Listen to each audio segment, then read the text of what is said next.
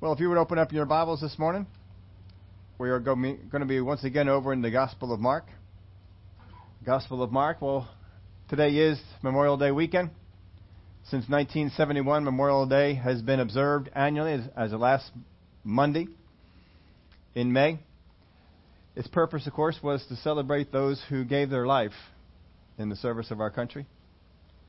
And sometimes we get confused, Memorial Day and Veterans Day and some other things that are going on. But this is a day we set apart for those who had died in service for our country in the different wars that were fought. Originally, this was called Decoration Day. Anybody remember back at that? That was back in the Civil Wars when the practice began to start, and people would go out in May, and they would decorate the tombs of those who had fallen in the Civil War and also in the wars that had gone on before. And so it became known as Decoration Day, as all the tombs were decorated. And so as time went on, after World War I, it became more of an official holiday. And after 1918, I believe is when it was, after the World War I had ended, Decoration Day became a day to remember for everyone who died fighting in the U.S. wars. It became Memorial Day in 1971.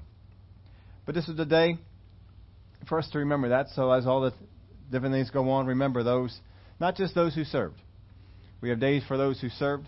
This is the day for those who served, then gave their life, which there were many of.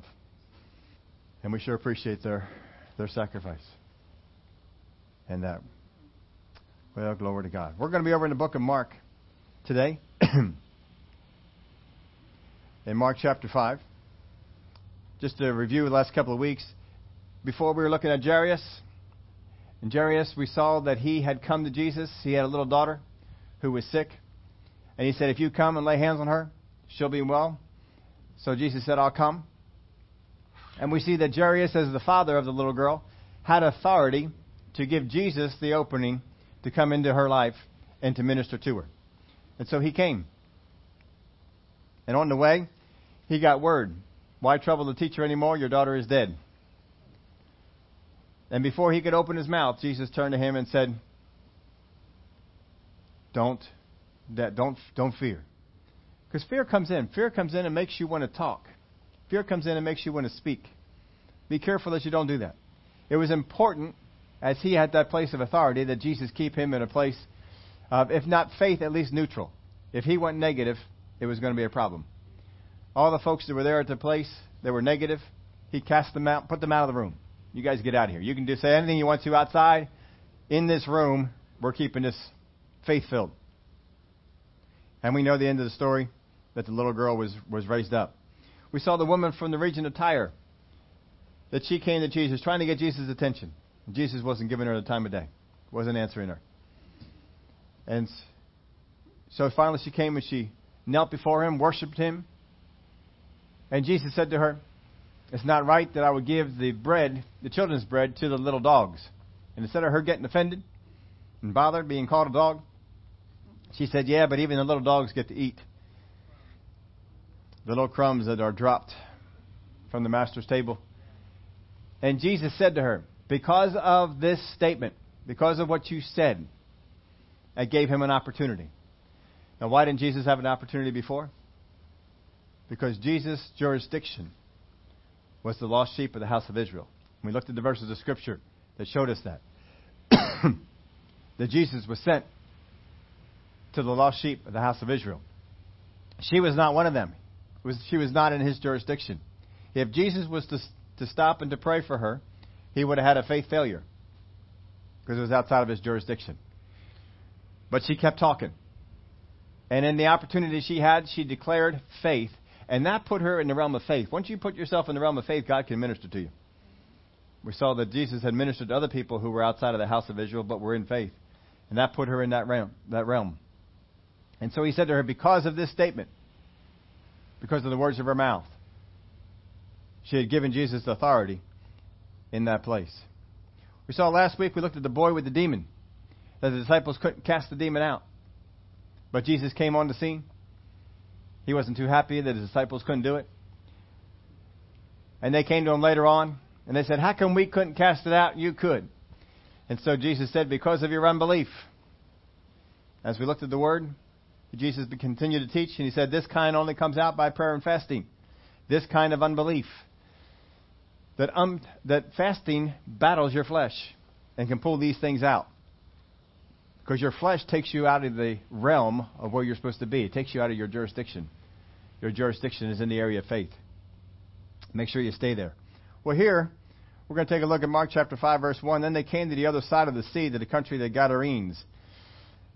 Now, what happened before this? How many remember the story of Jesus being on the water? And He said, let's go to the other side. Big storm rose up. Tried to sink the thing. The boat didn't sink. They made it over to the other side. And they get over here. This is what happens when they get to the other side. And when He had come out of the boat, immediately there met Him out of the tombs a man with an unclean spirit. Now this is one of Mark's favorite words. Immediately.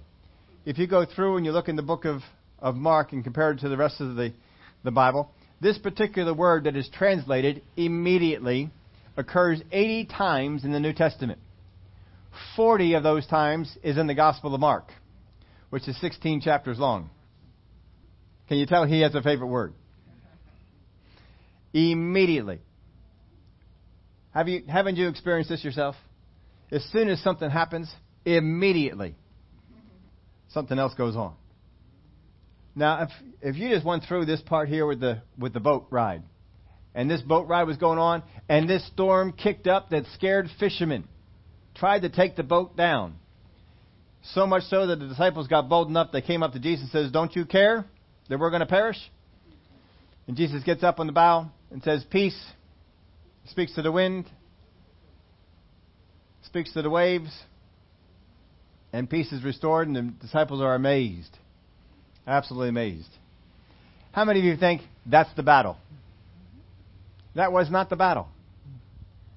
That was the battle to get to the battle. See, sometimes we don't always understand that in the realm of the Spirit, there's a battle to get to the battle. We get through that battle, we think, oh, it's over. No. Now you can start. And Jesus gets to the other side. After He gets to the other side, immediately, as soon as this storm is over, they get over to the other side, immediately, He's greeted. And when He had come out of the boat, immediately there met Him out of the tombs a man with an unclean spirit, who had his dwelling among the tombs, and no one could bind him, not even with chains. Now you think about where you're living right now. Is it better than living in the tombs? How many of you would give up your place to go live among the tombs? Now in the tombs, there's not a whole lot of covering. Remember, we just had a storm. He's out in the storm. He's dwelling among the tombs, and no one could bind him, not even with chains, because he had often been bound with shackles and chains, and the chains had been pulled apart by him, and the shackles broken in pieces. Neither could anyone tame him. When this spirit would come upon him and take over, it would change him. He would become extremely strong, and he could break chains. Now, people normally can't break chains. That's not a normal thing. Ropes, maybe some people can break ropes. Not me, but maybe some people can. But he would break chains, because this spirit would come upon him and take him over. He was possessed by it, but it would take him over, and he would break chains. He would live in places that people don't like to live in. He goes on and tells us some more things about his condition. Excuse me. And always night and day, he was in the mountains and in the tombs, crying out and cutting himself with stones. Does this sound like a pleasant existence? And always. How often is always? It's a constant thing. Day and night. Day and night. This is what this guy is doing day and night. He's not out there working, covering a job, being productive. Day and night, this is what he does. He's in the mountains and in the tombs, crying out and cutting himself with stones.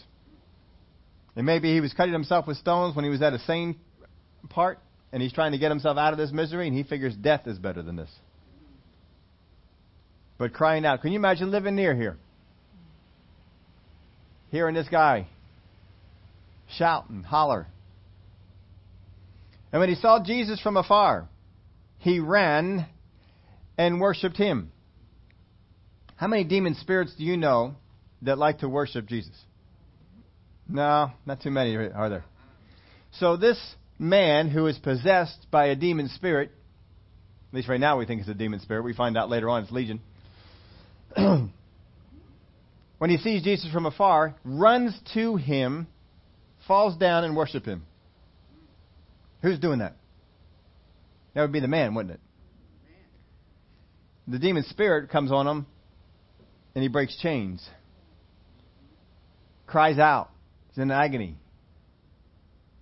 But he saw Jesus from afar and he ran and he worshipped him. And he cried out with a loud voice and said, "What have I to do with you, Jesus, Son of the Most High? I implore you by God that you do not torment me." For he had said to him, "Come out of the man, unclean spirit." So Jesus is discerning the difference between the man and the unclean spirit. Now, in the Greek, this is not, he said it one time. In the Greek, it is the progressive imperfect, and it means, for he had been saying to him. So look at it this way.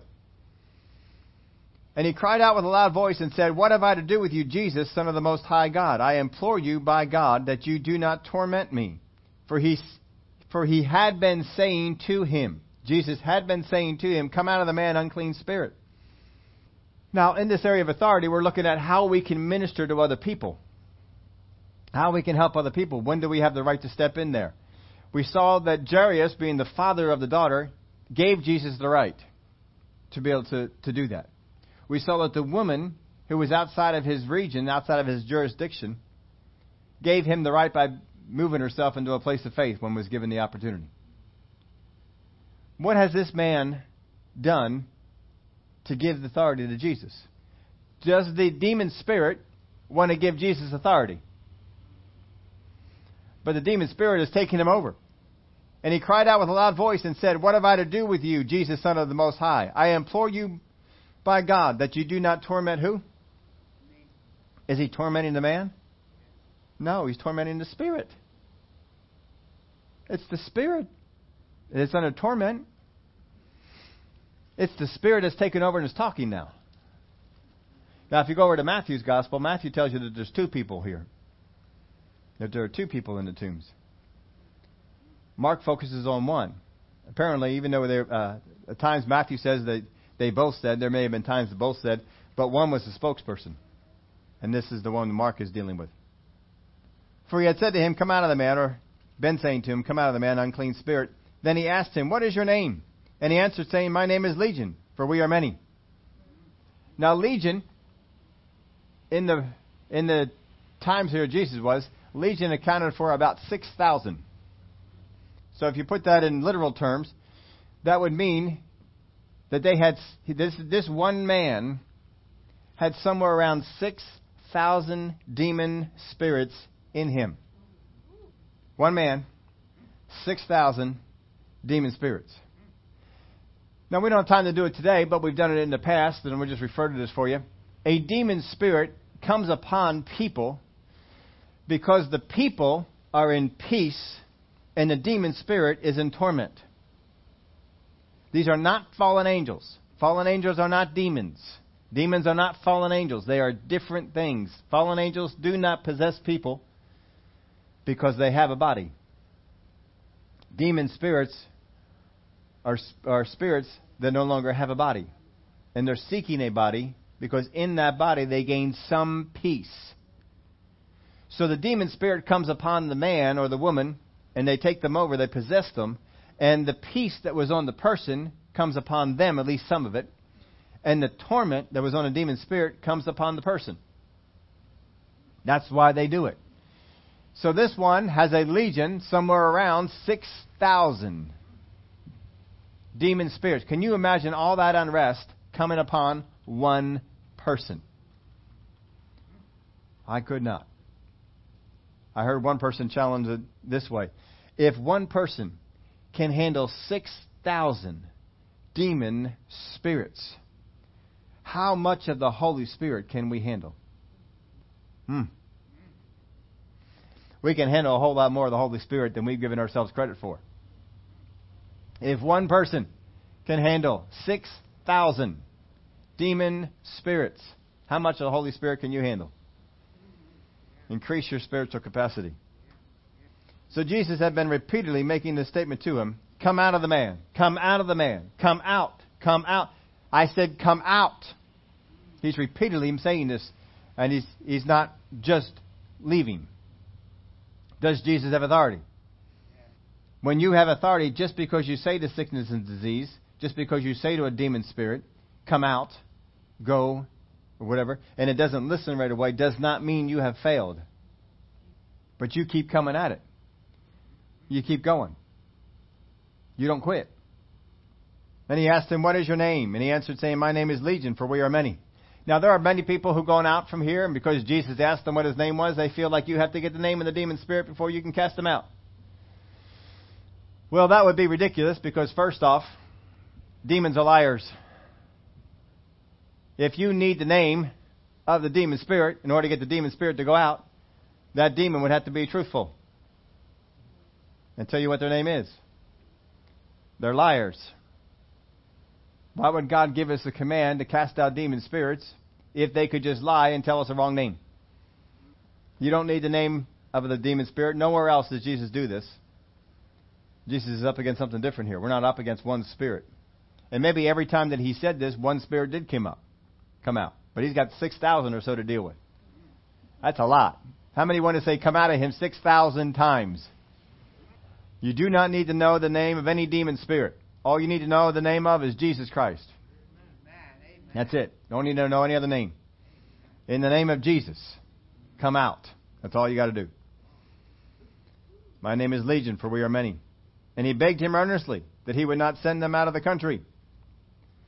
Did you know apparently you can do that? I mean, would this guy say, don't send us out of the country if it wasn't possible? He said, we like it here in this country. We want to stay around this area. Don't kick us out.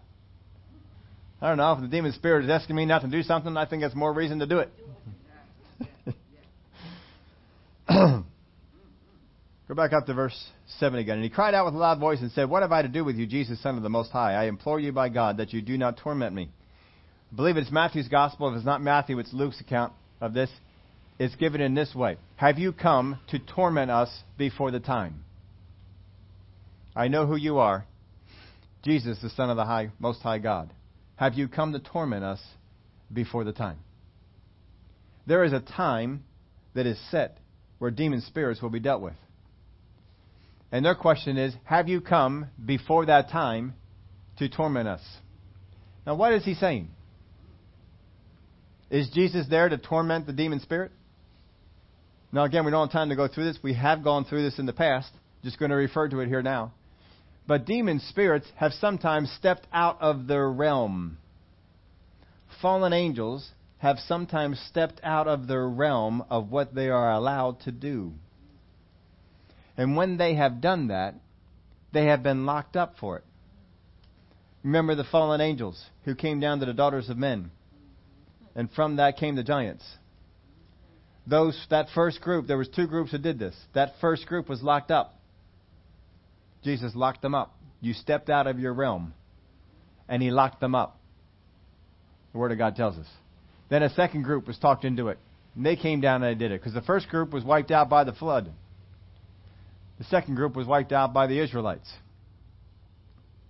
Lastly, David. David wiped out the last of the giants. But that group was locked up. There are other ones that have been locked up in the past because they did things they were not allowed to do. If you go over to the book of Revelation, how many are reading through your chapter every day? And you just finished the book of Revelation. And in that book of Revelation, you find out that there were 4 angels that were locked up for a particular time. There are other ones that were put into the bottomless pit to be locked up for a 5-month period, for which they would be released and allowed to torment men for 5 months. You remember that one? Now, if you have read after some end times people, you will find out that those spirits that were locked up have been called, are you ready for this? Helicopters. Yes, because they have tails that sting and faces of men. And so they called them and they said, this is nothing more than the modern day helicopter, because they have guns in the back and they're all glass up in the front and they look like people. Well, no, I could tell you who he is. You would know who the person is who wrote about this theory. First off, there are no helicopters in the pit of hell or in the bottomless pit. They have no helicopters there. Helicopters don't fly in space. And they're not released for 5 months and commanded not to kill anyone. You can torment them, but you can't kill them. That's what their command was. And they were released for 5 months to torment men. They were tormented so much that they wanted to die, but they couldn't. No, there are no helicopters in the book of Revelation. There are demon spirits that were locked up and released for a period of 5 months to torment people. And they tormented. This guy has got 6,000. Now, what they're wondering right now is, have we overstepped our bounds? Have we overstepped, and are we now in for punishment? Have you come to torment us before our time? It's not accusing Jesus of doing something wrong. They're basically wondering, have we done something wrong that now we are going to be punished for? And they begged him earnestly that he would not send them out of the country. Verse 11. Now a large herd of swine was feeding near the mountains. So all the demons, imagine this. Can you imagine this? Up to now we've been having a discussion with one. Now all of a sudden it says that all the demons, how many? 6,000. Somewhere around 6,000.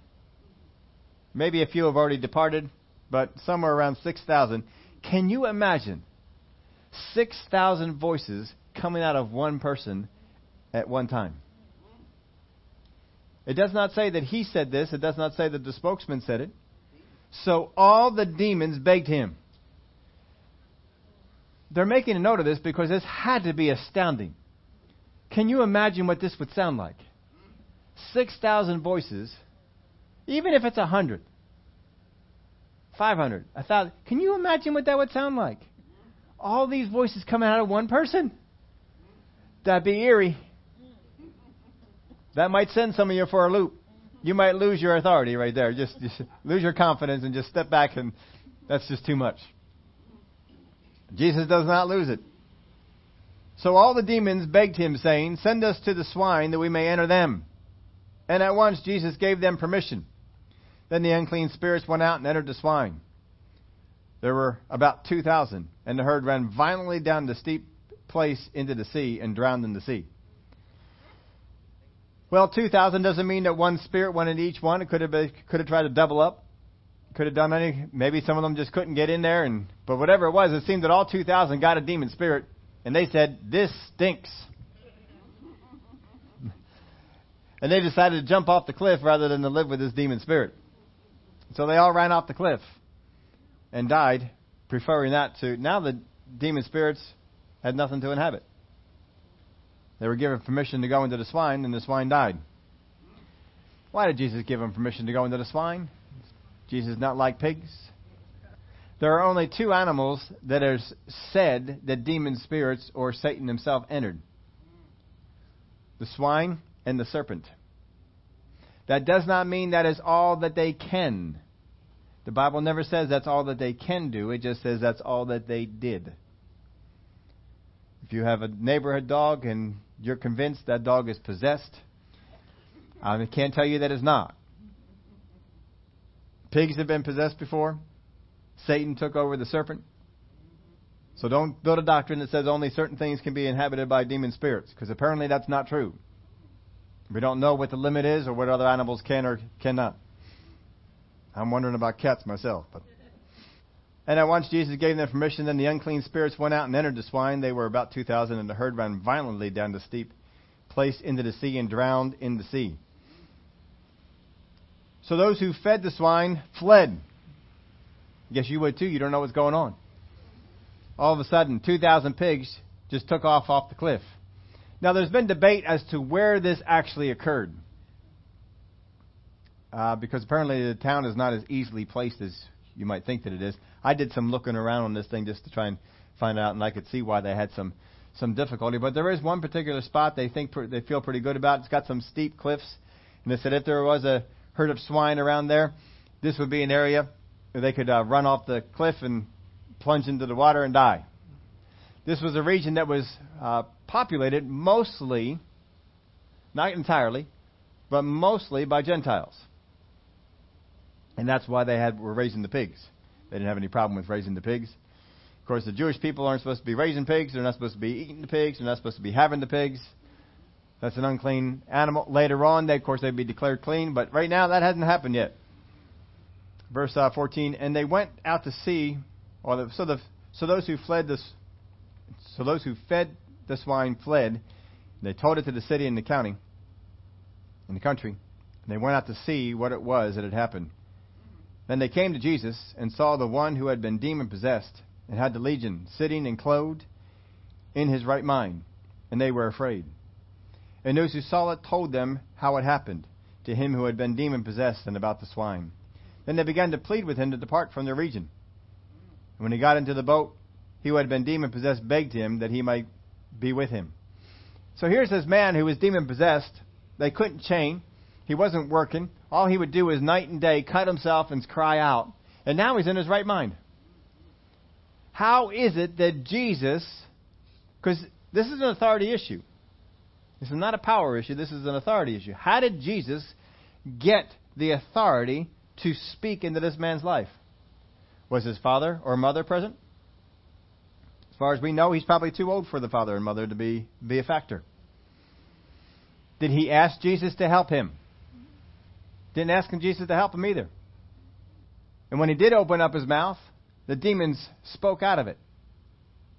So how is it that Jesus got this permission? Because he had to have gotten permission, right? Well, you remember when he first came, he saw Jesus. And he ran to him. You remember what he did when he first got there? He worshipped him. That's not the demon spirit, folks. That's the man. And when the demon spirits saw that the man came and worshipped and defeated Jesus, the demon spirits took him over. But for that one instance, he came and he worshipped Jesus, giving Jesus the permission that he needed to step into his life and to free him from that bond. Now, Jesus did some teaching on demon spirits. And he said, if you cast out the demon spirit out of a man and you don't fill it with something else, that demon spirit will go out. He'll come back to the house. It'll find it all swept and clean and all nice and order. And he'll go out and he'll find 7 demons more vile than himself. And they'll all come back and make their home in that man. So there would be multiple people, multiple spirits inside that person. And he said the latter state would be worse than the first. So he gave this person an opportunity. Now, if he would not stay with it, the next stage would be worse. But he did stay with it. I've been wanting to be free. There was no one around that could help me, get me free. Jesus, you got me free. Somewhere along the line, this man, because the demon spirits did not possess him to take him over all the time. Somewhere along the line, he, in his right mind, heard about Jesus. And he wondered, Jesus is casting out demon spirits. Jesus is casting out sickness and disease. If I ever got the opportunity to see Jesus, maybe Jesus would cast these spirits out of me, and I could be free. I could be free. Can you see him saying something like this? Can you see him wondering something like this? Because as soon as he sees Jesus, what does he do? He runs to him and then worships him. That means there was something more going on in this man about Jesus than what we saw in that one day.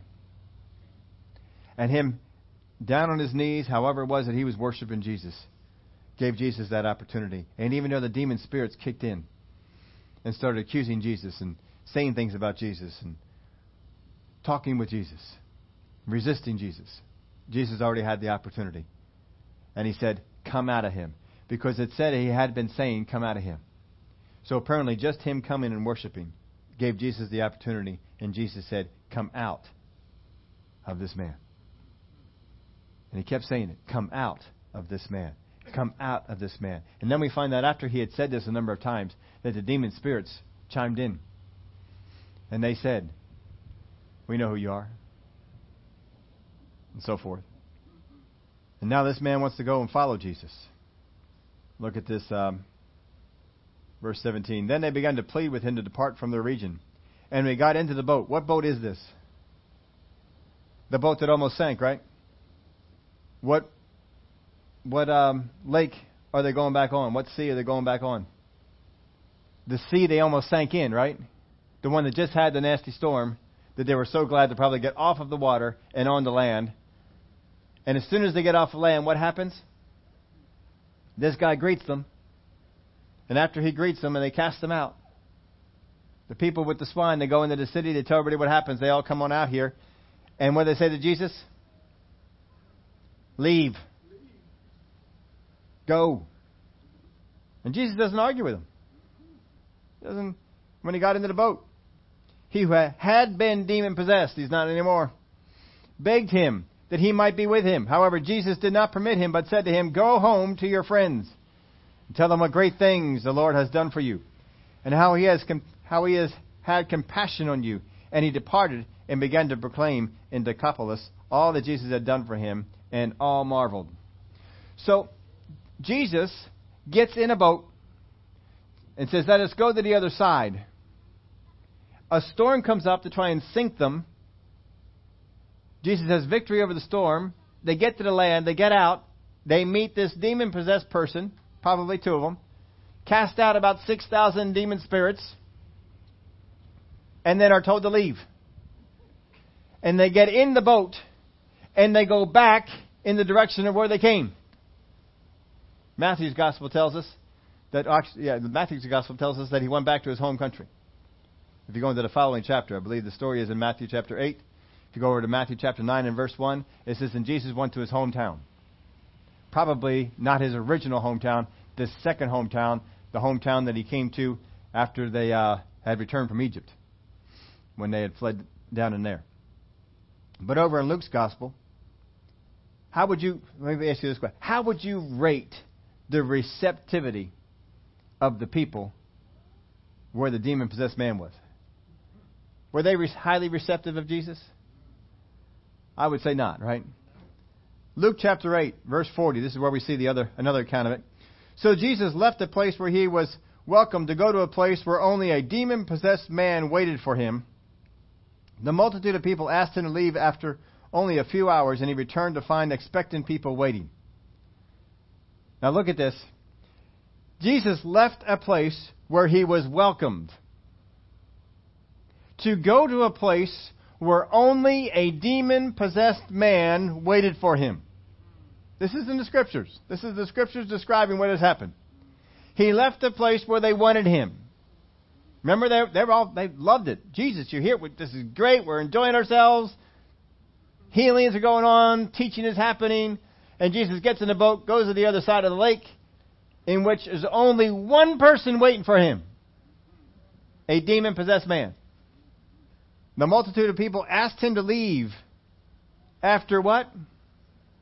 Only a few hours. A few hours. And he returned to find expectant people waiting him. So, where he left from, loved them. Where he went to, please leave. Where he goes back to, oh, you're here. We're so glad to have you here. Come on. Teach us. We got some sick people here. Would you take on this assignment if it was given to you? Steve, I want you to get into a boat. I want you to leave the area where people love you. People are accepting of everything that you're doing. I want you to get in that boat. On the way over to that boat, the devil is going to try and kill you. It's going to be a pretty good attempt. All your fishermen are going to be scared at what happens on that sea. And the boat will very nearly go under. And then when you get to the other side, you're going to be greeted by someone who's waiting for you to come. Isn't that what it said? He was welcome to go to a place where only a demon-possessed man waited for him. Waited for him.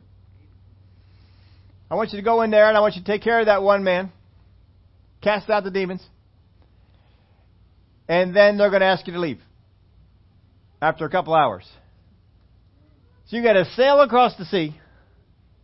fight the storm, get over there, spend a couple hours, get back in the boat, and head back again. How many of you would take that assignment? How many of you say, yeah, let's do it? Let's do it. All right, now think of your own life. How many of you are in an assignment you were discouraged in? Is it as bad as this one? Has a storm risen up to try and kill you? Are people in multitudes asking you to leave? This is what Jesus had. Let's go over and take a look at another one. Acts chapter 16, verse 16. Now it happened as he went to prayer that a certain slave girl possessed with a spirit of divination met us, who brought her masters much profit by fortune telling. Now this is always a fun phrase. Now it happened. Have you ever had one of those now it happened moments? You know, you're just out there minding your own business, and it happened. Now it happened. As we went to prayer. Is going to prayer a good thing? How many of you believe that God wants you to have times when you go to prayer? All right, so why does God let this happen? Now it happened as we went to prayer that a certain slave girl possessed with the spirit of divination met us. God, of all the places that we're going to meet up with this demon-possessed girl, why on the way to prayer? Why do we face this on the way to prayer? Now, just to give you a little rundown on this, you all know this, the history here, but just want to make sure you know this is the setting of it. Do you remember when Paul was going to go into a certain area, and God said in Asia, and God said, don't go. And he was going to go into another spot, and God said, no, don't go. And they were still, where we're supposed to go. They're still, just kind of traveling, not really doing anything. They're just traveling. They're covering a lot of miles, but not preaching the gospel anywhere. And so they're laying up there one night, and Paul gets a dream. He sees this man in Macedonia beckoning him, says, come over here. So he gets up, he talks about it with Silas. Silas, I think God's telling us to go over to Macedonia. He's not sure, I think. So they said, well, let's go on over to Macedonia then. So they get in the boat, they go over, and they get to Macedonia. And they get off the boat, they come on out. This is what happens. And it happened as he went to prayer. See, he's ministered to basically a ladies' group, a ladies' prayer group, because the men didn't want to give him any time of attention. And as they're going to prayer, a certain slave girl, possessed with the spirit of divination, met us, who brought her masters much profit by fortune telling. If you get involved in any type of fortune telling, the spirit behind it is not a good one. Stay out of it. You do not need to get involved there. It may be tempting. Don't get in there. It's a different realm. That's out of your jurisdiction. This girl followed Paul and us and cried out, saying, these men are servants of the Most High God, who proclaim to us the way of salvation. Does that sound bad? Sounds pretty good, doesn't it? I mean, I bet Paul would wish everybody would know that about them. These men are the servants of the Most High God, who proclaim to us the way of salvation. And this she did for many days. Many days she's doing this. Now look at this. This is a refrigerator verse. You should put this on your refrigerator. You'll see why here in just a minute. But Paul, greatly annoyed, turned and said to the Spirit, I command you in the name of Jesus Christ to come out of her. And he came out that very hour. How many of you, when you are greatly annoyed, are motivated to do something? How many times when you are greatly annoyed, are you trying to fight your flesh to keep your flesh under and not do the thing that you are greatly annoyed to do? What's Paul do? He doesn't fight at all. Paul, being greatly annoyed, gives in. And he turns it. Now, if you are not annoyed, we're taking this to the extreme. If you are greatly annoyed, how do you say something? I command you, in the name of Jesus Christ, to come out of her. No, if you are greatly annoyed, think of it this: you are on the phone with the most unhelpful customer service person. You have passed the level of being annoyed. You have passed the level of being excessively upset. And you are now at the level of being greatly annoyed. Now, get that tone. Get those feelings. Make them be fresh in your mind right now. What is it that you want to do? Can you imagine just having a license to just do it? And Paul, greatly annoyed, turned and said to the Spirit. Didn't say it to the girl. He said it to the Spirit. Did not say it to the girl, said it to the Spirit. There is never a time in the Bible where you deal with a demon spirit by talking to the person. He said to the Spirit, I command you in the name of Jesus Christ to come out of her. Who's doing the commanding? Paul.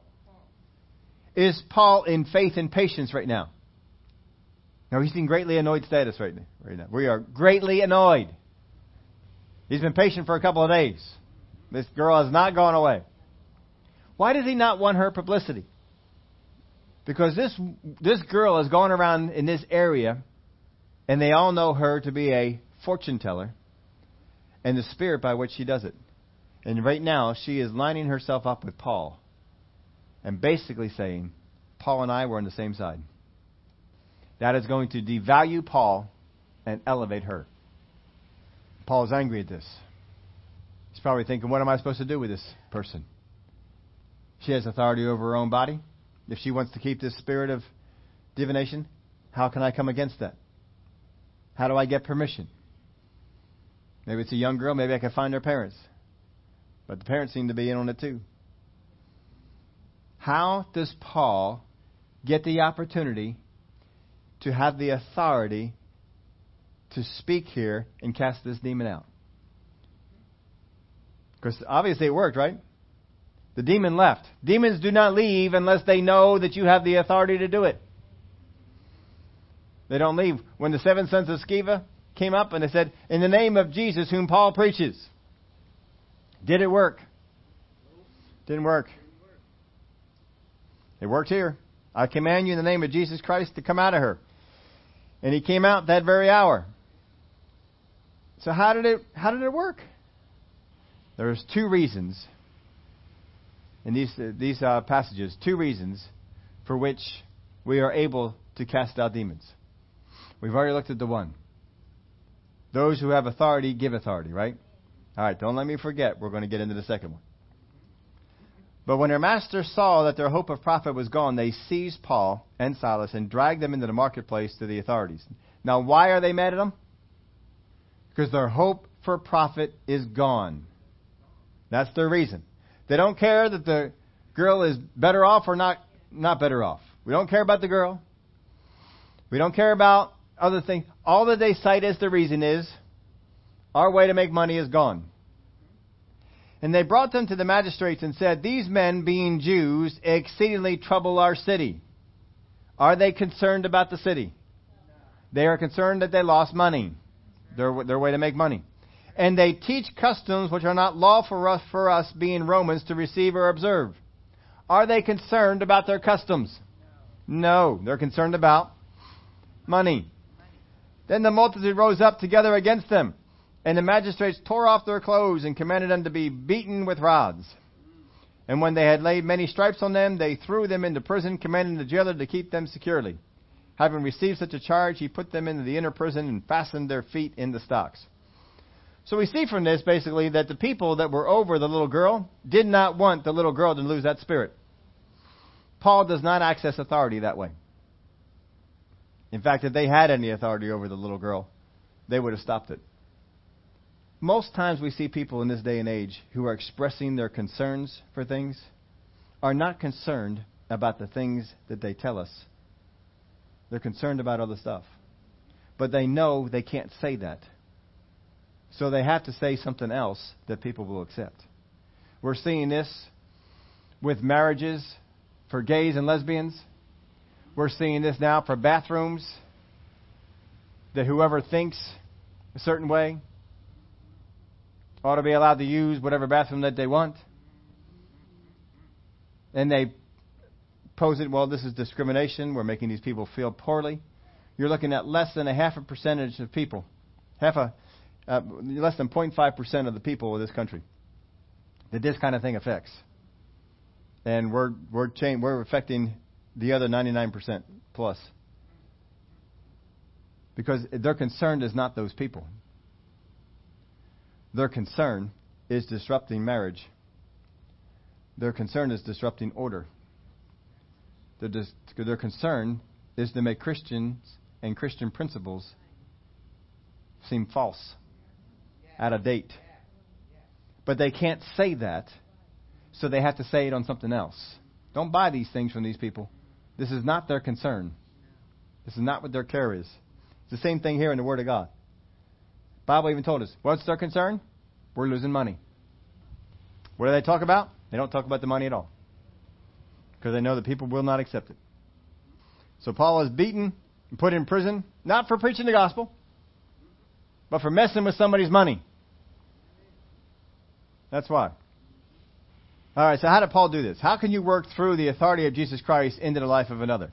One is to have those who have authority give authority, which we looked at a number of those cases. Now here's the other one, and you got to get this one down, because this one can impact you as much as the other one. Here's the second way. Or, let them get in your way. If a demon spirit or a person gets in your way as a minister of Jesus Christ, they have just stepped into your jurisdiction. And you need no one to give you authority, because you have it. You have authority in that realm. So you think of it this way. If there are people in your life who are standing in your way of what God wants you to do, people in your life who are messing with what you're doing at work, and God has given you a purpose there at work, and God, I got this problem at work, and God says, do it this way, and somebody rises up and gets in the way of you doing that. Somebody gets in the way of you preaching the gospel the way God told you to preach the gospel, of sharing Jesus with people the way you're told to share Jesus with. Not obnoxiously, but the way that Jesus Christ told us to be fishers of men. Somebody rises up and gets in the way. Here's the thing you ought to do. Don't try and coach them how to stay out of your way. Don't do it.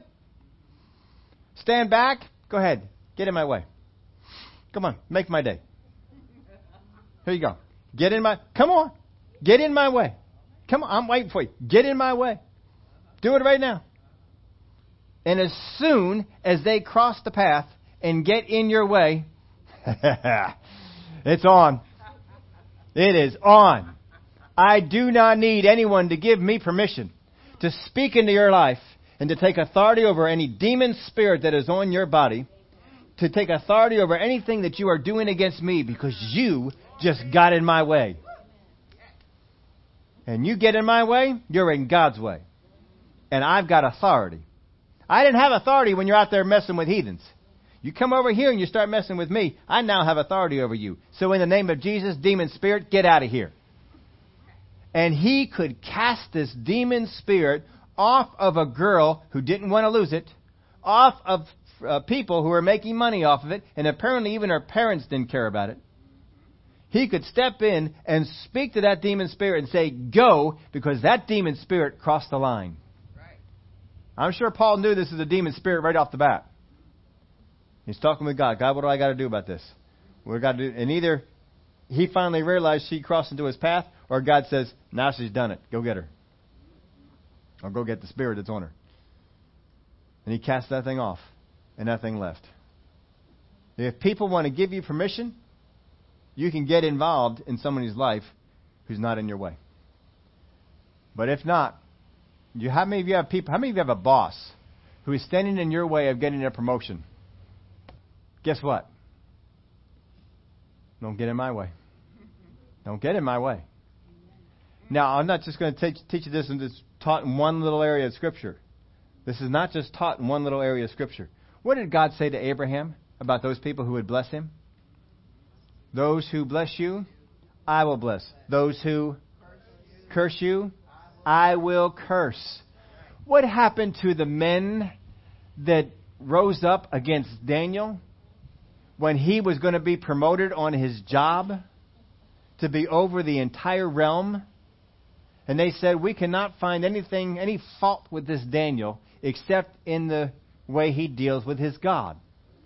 So they came up with a conspiracy that Daniel would be thrown in a lion's den.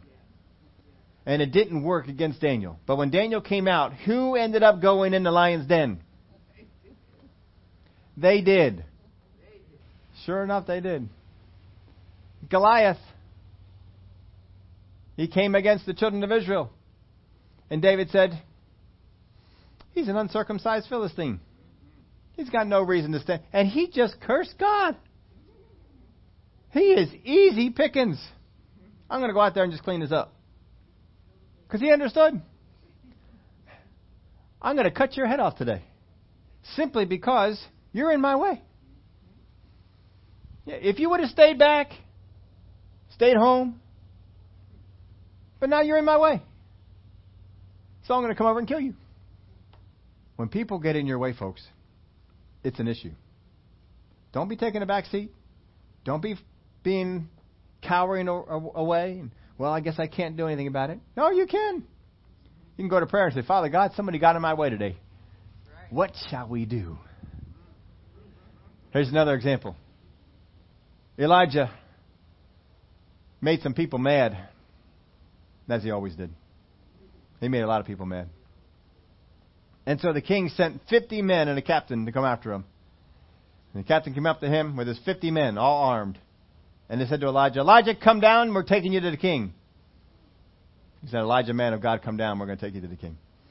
And Elijah said, if I am a man of God, may fire come down from heaven and burn you up. Fire came down from heaven and burned them up. Why did he have the authority to call fire down from heaven and burn up those folks? Because they got in the way. Second one is dispatched. What's he do? If I am a man of God, may fire come down from heaven and burn you up. Fire came down from heaven and burned them up. And then a third team was dispatched. How many of you would like to disobey an order right now? Another 50 men and a commander came out, but this commander came out differently. He says, please have mercy on us. We're only here because the king told us to come. He really wants to have an audience with you. Would you please come along with us? Let's go. Let's do it. His protege, Elisha, made the king's enemies mad. The Syrians were very upset. And they said, who is telling the king of Israel what's going on, what our plans are? One of you is a spy. They said, not so, king. They have a prophet. Elisha's his name. And he knows the very things you say in your bedchamber. He said, we need to go get him. I want you to muster the entire army. I want you to go into Israel, over to Dothan, and I want you to surround the city. I want you to take him, bring him here. So they go on into the land of Israel, surround the city, and the helper that he's got, he's scared. He says, they are surrounding the city. They are here for you. He's terrified. And Elisha says, don't worry about it. There's more with us than there are with them. And I think he wasn't quite believing that, so he said, Father, open up his eyes and let him see. And he opened his eyes and he saw all the host of angels that were around the city. And so he says, let's go out and talk to them. But they want you. Let's go out and talk to them. And on his way, he says, Father God, smote them with blindness that they cannot see. Now, they weren't blind. They just were not able to see what was actually happening. And so Elisha comes out to him. And he says, what you here for? We're here for Elisha. Tell you what, the man you want, he says, he's not here. But I'm going to take you to him. And so he leads them. He said, follow me, guys. And so they follow him. And he takes them right into the city of Samaria. They're not even realizing they're going into the city of Samaria. Leads them right into the city of Samaria. The entire army of Israel surrounds them. And then their eyes are open. How did we get here? Now, how did he have authority to do that? Because they got in the way.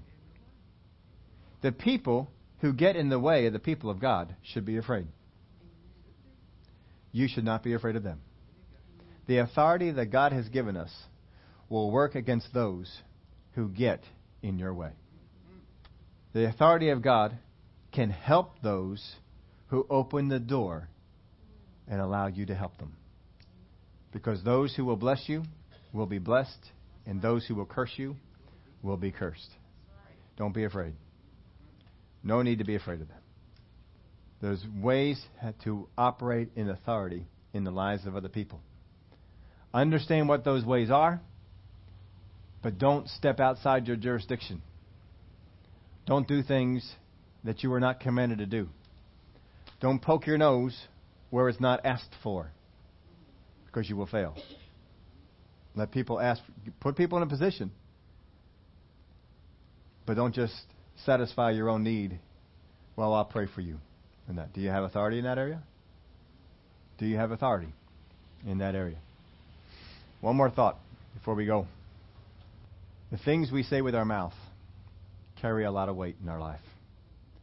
The things that other people have said with their mouths carry a lot of weight in their life.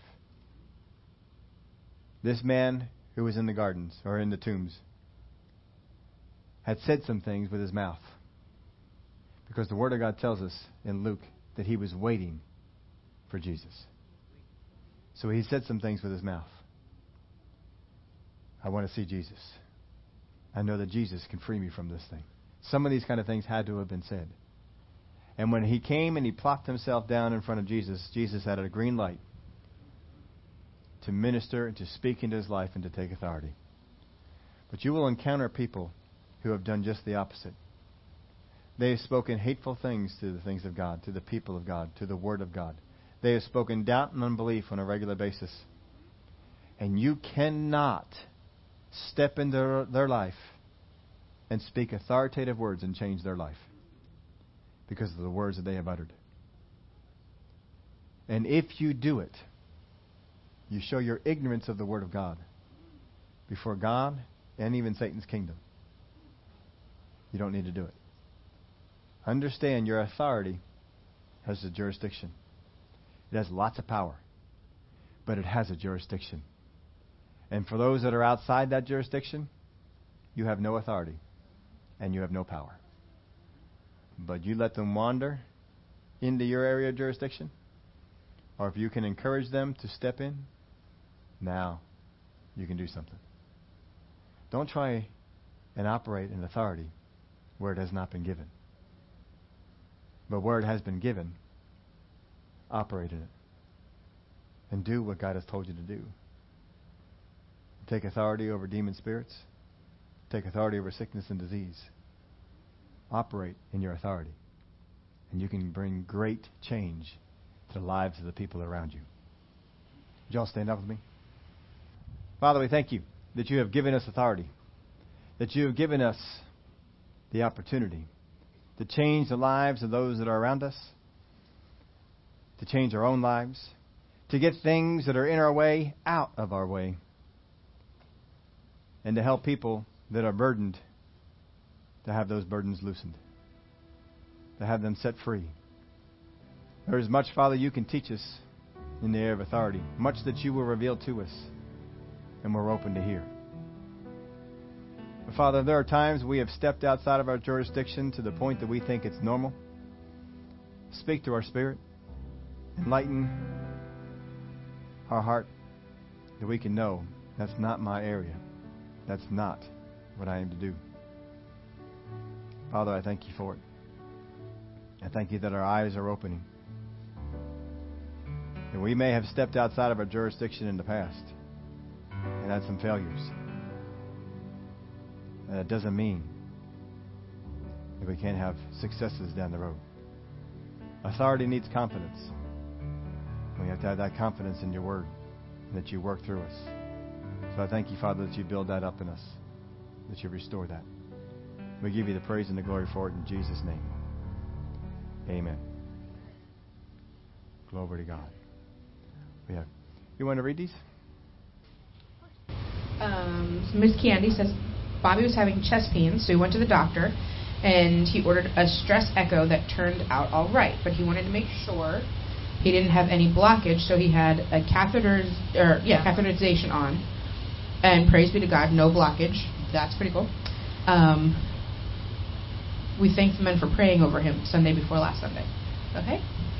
Prayer works. That's exciting. Amen. And Ara says, I praise God for my new car. I'm given a good deal for it, and I love it. Praise God. That's awesome. I don't like car shopping, so good for you. That's awesome. That's right. Do it as infrequently as we can. And it's neither white, black, nor silver. I just have a thing. I like cars with color. All right. You all know the Hoskins are coming out, not this week, but the week following. We're going to do some things with the kids during that week. If you'd like to be a volunteer, like we had last time, see my daughter Alyssa over there. She will help you with that. Looks like the ages are 4 to 8. Crafts, snacks, things like that will be provided. We just need bodies. We need people that can help out with that. So 4 nights that we have that going on. Out of those 4 nights, if you want to take one of them, that'd be great. But talk to her. You don't have to take all 4.